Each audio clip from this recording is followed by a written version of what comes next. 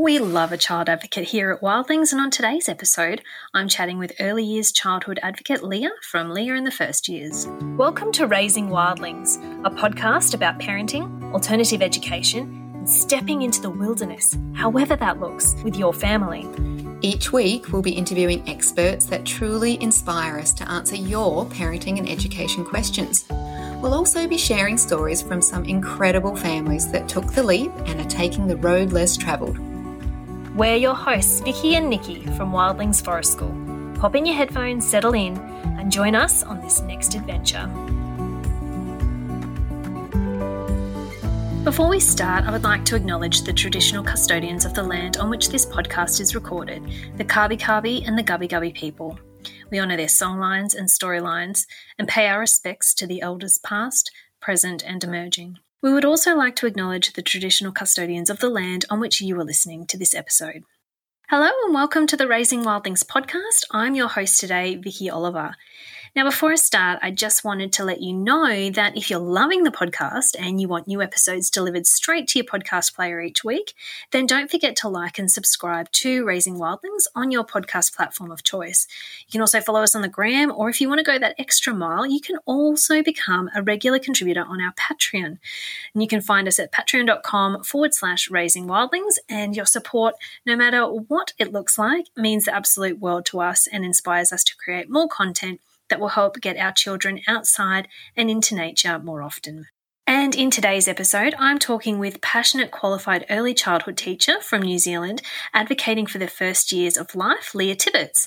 Leah has a fantastic platform on Instagram called Leah in the First Years, which is full of empowering and super helpful tips on childhood development, especially in the first years of life. Loved for her practical and empathetic advice when it comes to all things children and the first years, I'm excited to bring our conversation to the podcast today. Hi, Leah. Welcome to the podcast. Thank you so much for having me. You're so welcome. I'd love to get started by hearing a little bit about your background and knowing a little bit about Leah and the First Years. Sure thing. So, kia ora everyone. My name is Leah. I am an early childhood teacher from New Zealand, and I have been teaching for 7 years now in early education, predominantly in kindergartens, which is like 3 to 6 year olds. Mm-hmm. And then I also run outside work, a little Instagram community called Leah in the First Years. That's so cool. I love that. So let's start with something that I really love to talk to you about. Is, of course, brain development. One of the things I love about learning about brain development, and I feel like there's so much more that I have to learn, maybe you can share a bit more with us today, is that the more that we understand, the easier it is to work with children, to understand them, to parent them, to teach them. So what's some important things that we should know about brain development and young children? Amazing. I think it's so incredible that we're learning so much more about the brain as time goes on. And as you say, whether it's for teachers or parents, it really does help us to understand children so much greater. So, so the amazing thing about the brain is that there's so malleable and so moldable. And so the amazing thing is we really can understand now that it's through the environment and relationships that the brain predominantly develops, and that's how we make all those neurological connections. And so breaking down, I like to explain it a lot, and I talk about a lot on my Instagram and with families that I work with, is you can kind of break down the brain into like four sections. And when we break it down, we've got the 4 components. We've got at the very bottom, we've got the brainstem, which is all about our safety, and our real reptilian brain, which is all about, am I safe? Can I learn? And then moving forward on top of that, then we've got the midbrain, which is all about movement, connecting all those gross, fine motor skills. On top of that, we've then got our limbic system, which is our emotional, social brain. And then on top of that, we've got our formal learning brain, which is called the prefrontal cortex, but that's more of the higher level cognitive learning, more like language and just understanding all that kind of stuff as well. So, yeah, there's a little bit of a breakdown of it. Yeah. And so as an educator, how do you talk about this with the parents that have children in your care?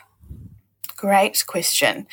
I think it starts really from when parents enroll with us, and the teams that I've worked with before, we're all hugely passionate and we all have got a good mix between understanding all the sciencey stuff and then being able to break it down into smaller compartments, because I think that's one thing is sometimes there's so much information going on that everyone's like, I don't understand.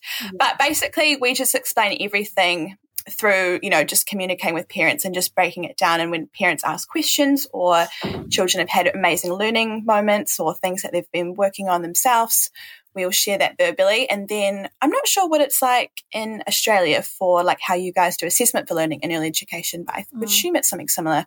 We have learning stories, which is like our written letters or notes to children, which are all about what they're doing, how it's relating to the curriculum. And that's where we will also talk about the brain development, what part of your brain's connected, because sometimes we can get too confused in trying to do, numeracy, literacy, all those kind of components, but we forget the fundamental learning dispositions that are really crucial, which I know you guys are so passionate about.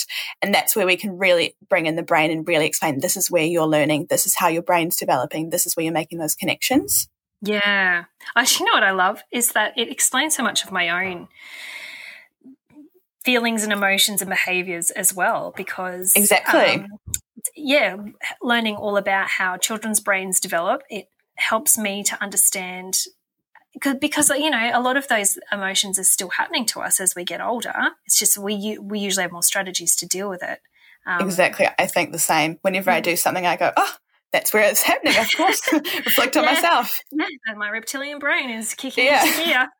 I need to feel safe right now. Yeah. So the more that we understand that, the more power we have to strengthen those relationships. So I also want to talk to you about the power of relationships that teachers have with children and their families. Why do you think that's such an important relationship to build in belonging for children? I always say this, but the crucial, most fundamental part of all of early childhood education, well, I think education in general, is those relationships. And until we can have a really strong partnership and relationship, not only with our children, our tamariki and Māori, and with our whānau, our families, there's like a gap because there's not that trust and understanding and real true sense of belonging. And so it's through those relationships and partnerships that all learning really begins for me, I think. Yeah, I would absolutely agree. So what kind of strategies do you use or the places that you've worked in have used to strengthen those relationships? I mean, it sounds one of those things that's very basic and understanding, but that's what I really love about early childhood versus maybe years going on for schools, because early childhood education, that partnership is so there and it's so welcoming. Every day you're communicating to the parents, you're talking to the siblings, grandma and granddad might come in. So you're really having that back and forth conversation so much. Some of the things that I've found that work just really well is just really basic social skills, just really chatting to people outside. When you're at work, you're talking about the children, you're getting to know them, what they like at home, what they like on the weekends, all those kinds of things, just really basic chatting. But another thing, we weren't a nature kindergarten. So we didn't have the amazing outdoors. We had an amazing outdoor space, but maybe not as much as you guys have. But we have a lot of adult-sized furniture, having a lot of spaces for parents to feel they can come sit down, be included as part of the day. If a parent's there that morning that has a birthday, we might do a big celebration for the whole kindergarten that day to celebrate Michaela's mum's birthday, just little things like that really make that sense of belonging so strong. Yeah, I think that, in my experience of going into early childhood centres, it's a really key feeling is that the parents feeling welcome in the space. I know that it does depend on, I guess, the cohort and the families that are there, but it really varies between centres that really value and encourage family interaction compared to centres that are like, you know what, they interfere, it's too hard. So often when we're talking about training and one of the big concerns is, parents' concerns, and we say you should invite them down. They can be your volunteers. When they see it, then it helps to break down those barriers. And some of the feedback really early on was, well, actually they're the ones that become the most challenging, like we don't want them there because they interfere. So that cultural it's a change. tricky It's definitely a very tricky balance. In Te Reo Māori, there's a word that's called whanaungatanga, and basically there's no real translation into English, but we use it a lot within early childhood education New Zealand. But it basically translates to relationships, inclusion, sense of belonging, all those kind of words about socially, but it brings it into a beautiful whanaungatanga. And we always think back, whenever we're doing something, is this creating whanaungatanga for not only the children, but the families as well? And it's a really nice way to kind of reflect back for us. That's so beautiful, because that's my concern sometimes with education, is to disconnect. And you really want to have that connection and that sense of everywhere that a child is part of their community, part of where they belong, and you don't want it to have this real separate delineation. You do want there to be a nice transition between the two, and I love that you've got adult side. Like I love the fact that it would feel welcoming to come and know that as a parent I could stay. And, yes. Hang around. And that's the thing. Yeah, and sometimes it can change. It takes a whole cultural, mind. Yes.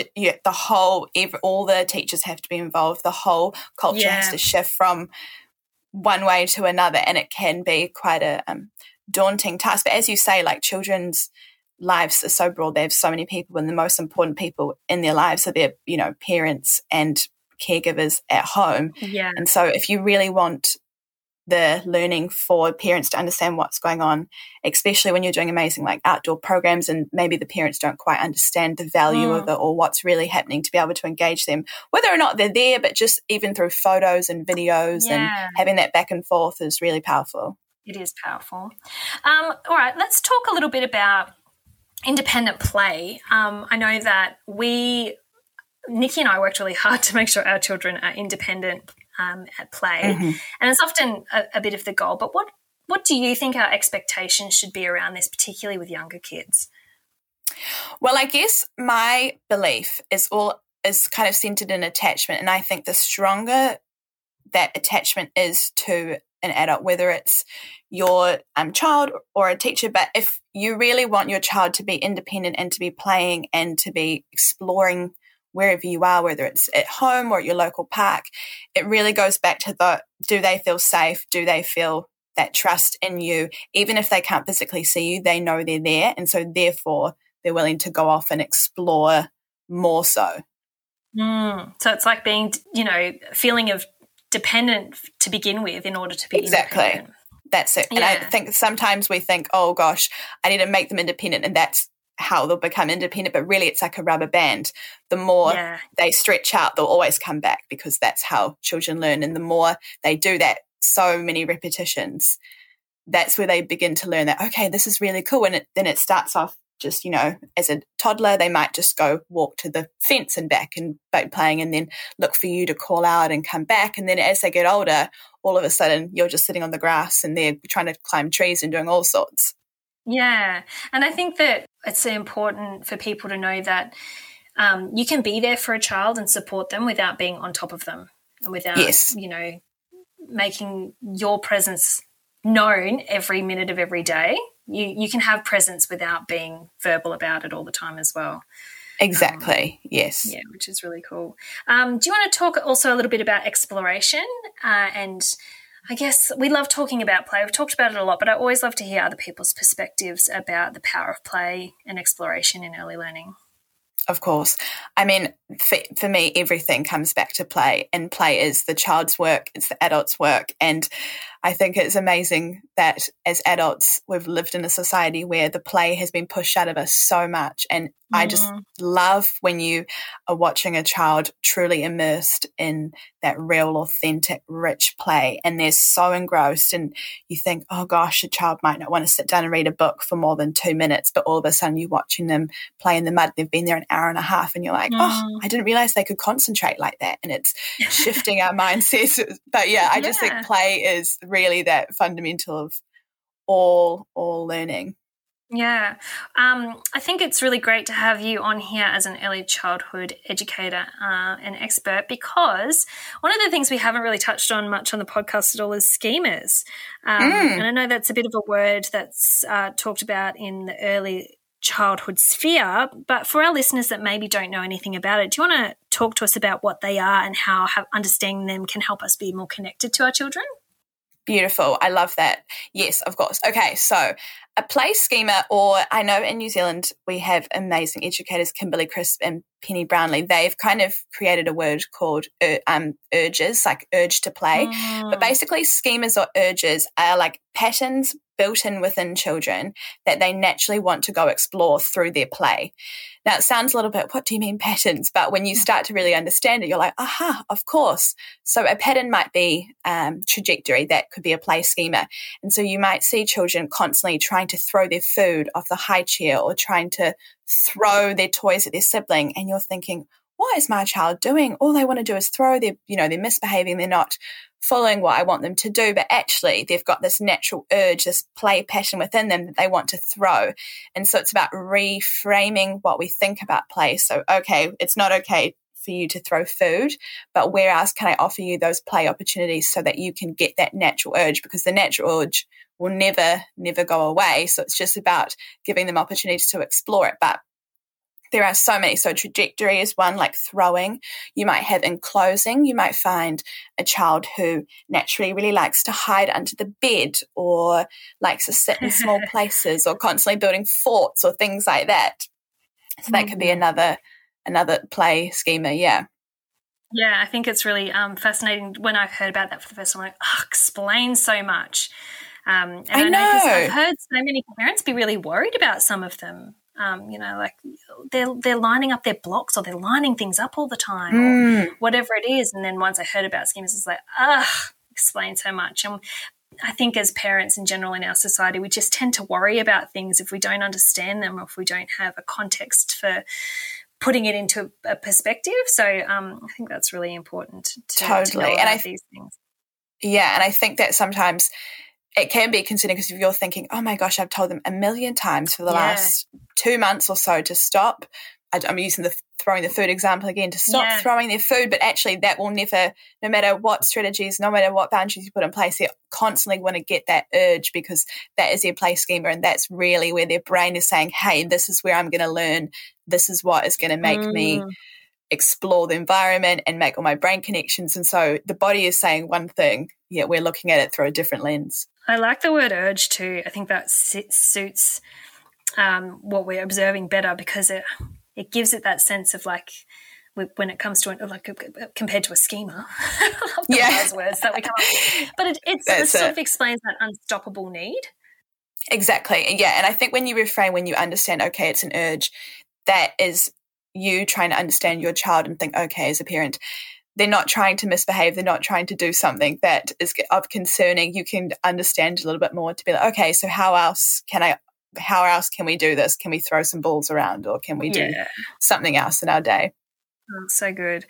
I want to talk to you. You've mentioned a few Maori phrases and talked a little bit about that, but I'd love to learn or hear more about this for the Maori culture in New Zealand in promoting free play and connection through a bicultural lens. Can you talk to us about how that is being explored and implemented in early learning and all through all other walks of life in New Zealand? Of course. So I will preface it with I am not Māori myself. I'm from New Zealand, and so it's part of my role as a New Zealander and as part of living in New Zealand to promote Te Tiriti o Te Waitangi, which was our Treaty of Waitangi. And so in our New Zealand curriculum, it's amazing, and I'm very proud to say that New Zealand is, I think, the first and I think the only bicultural curriculum for education in the entire world. And basically how the curriculum works is that everything is translated through a bicultural lens.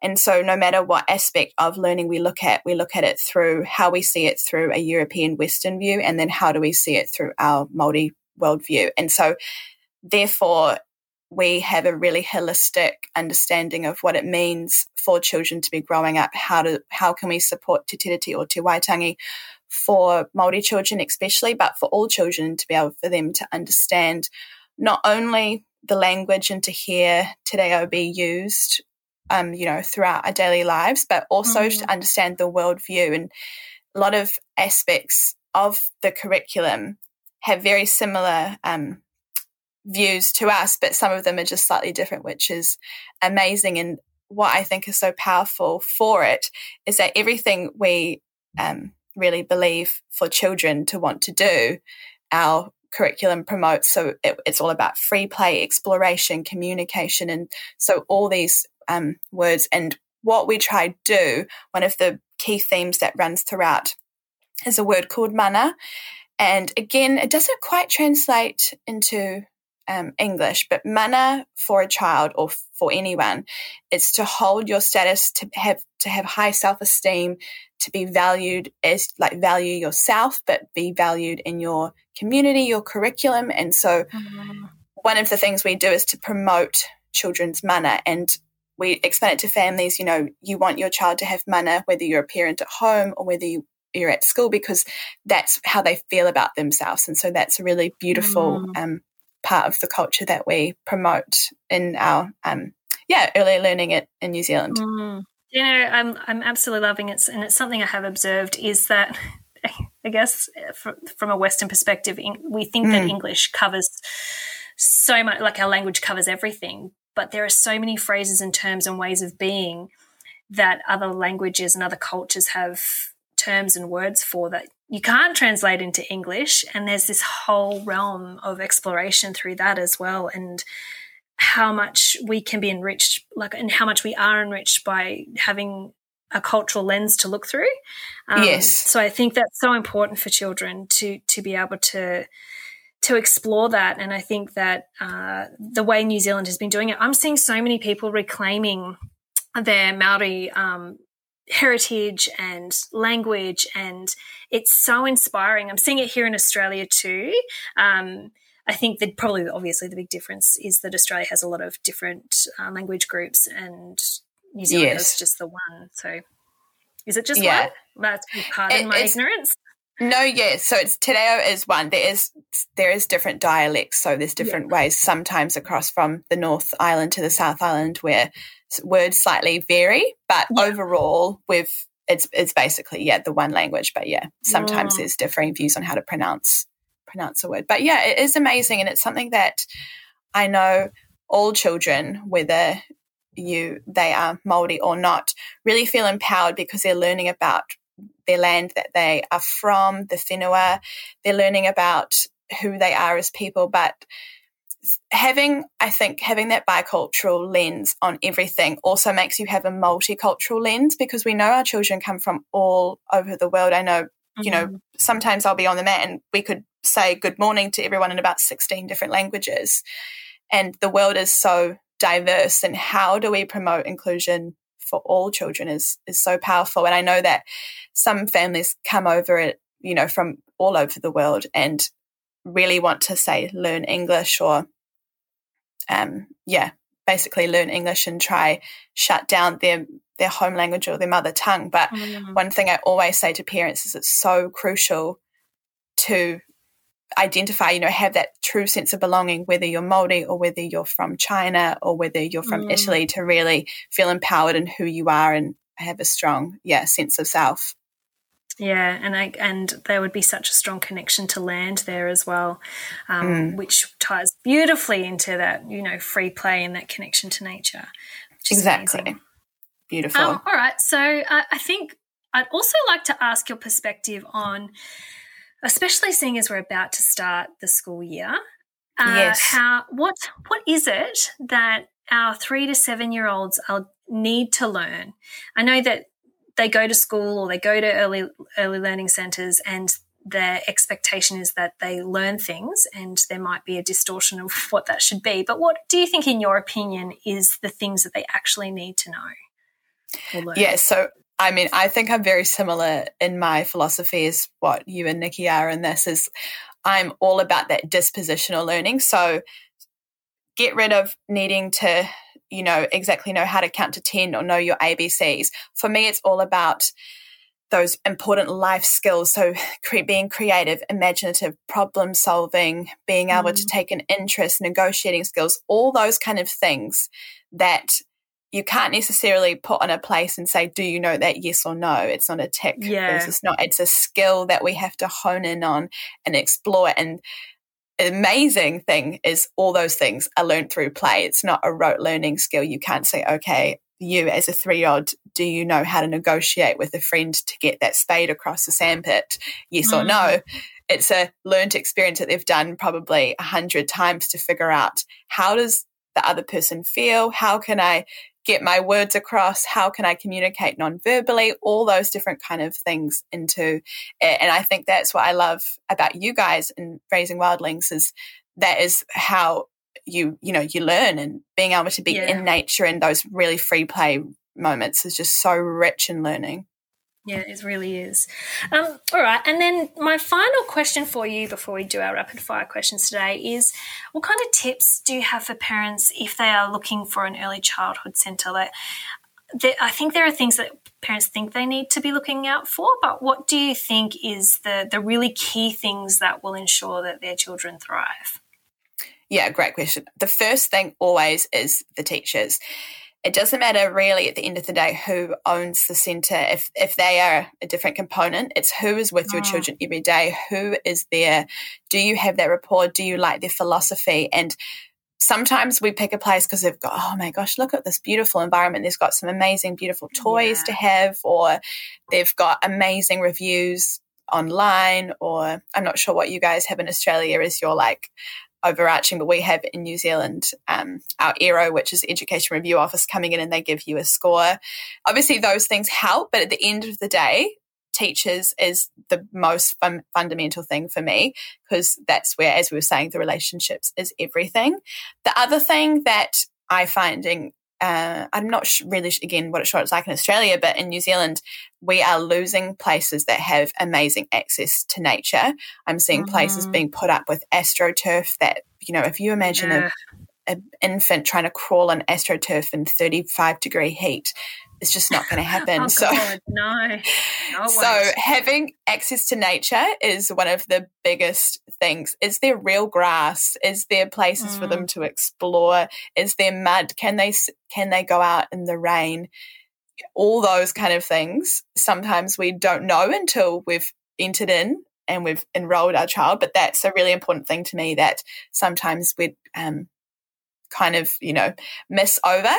And then the other things, if we're really looking into early childhood, is just more of the not safety, but I guess safety things in terms of what are the ratios. You want to have adult to child ratios small as you possibly can. And so things like that. But yeah, I say the biggest things for me would be the teachers, they are most important. And then as well, access to nature. Yeah.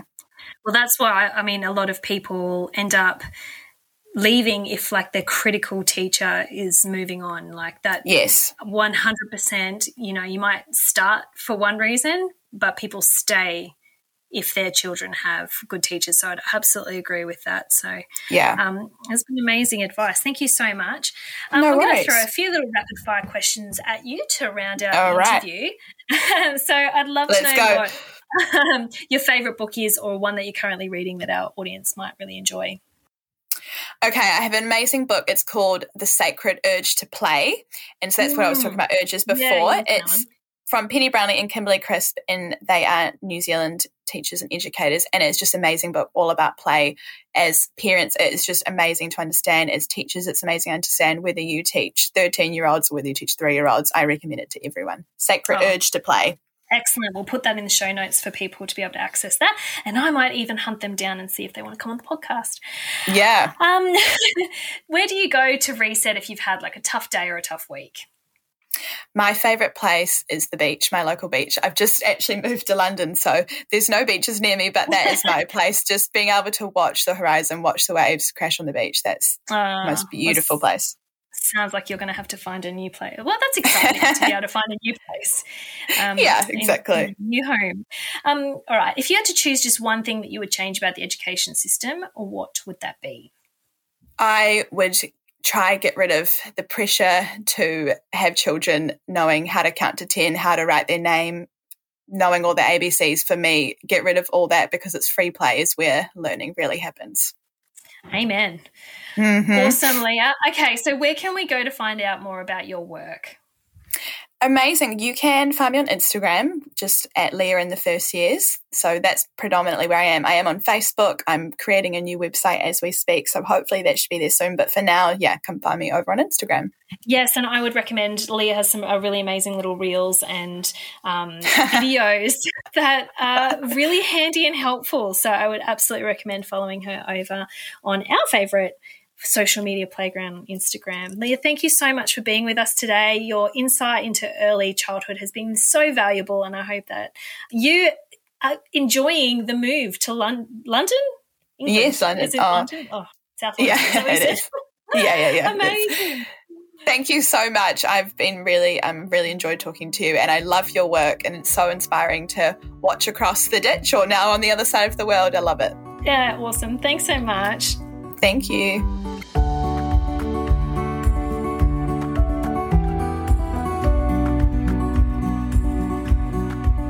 Having a sense of belonging is a huge part of what we do here at Wildlings, and as we kick the year off, and if you're on the Sunshine Coast or Brisbane, you may want to join us for some of our nature play adventures through our playgroups, forest kindy and homeschooling sessions, and you can find a timetable for all of those at wildlingsforestschool.com, or you can head straight to the bookings page at wildlingsforestschool.com/bookings. But if you're unable to join us and would like some inspiration, we have some great freebies on the website, including our downloadable activities for babies and how to engage the senses. So to find this great free resource and many others, you can head to wildlingsforestschool.com/free-downloadables. And as always, we love doing this journey with you. So until next time, stay wild.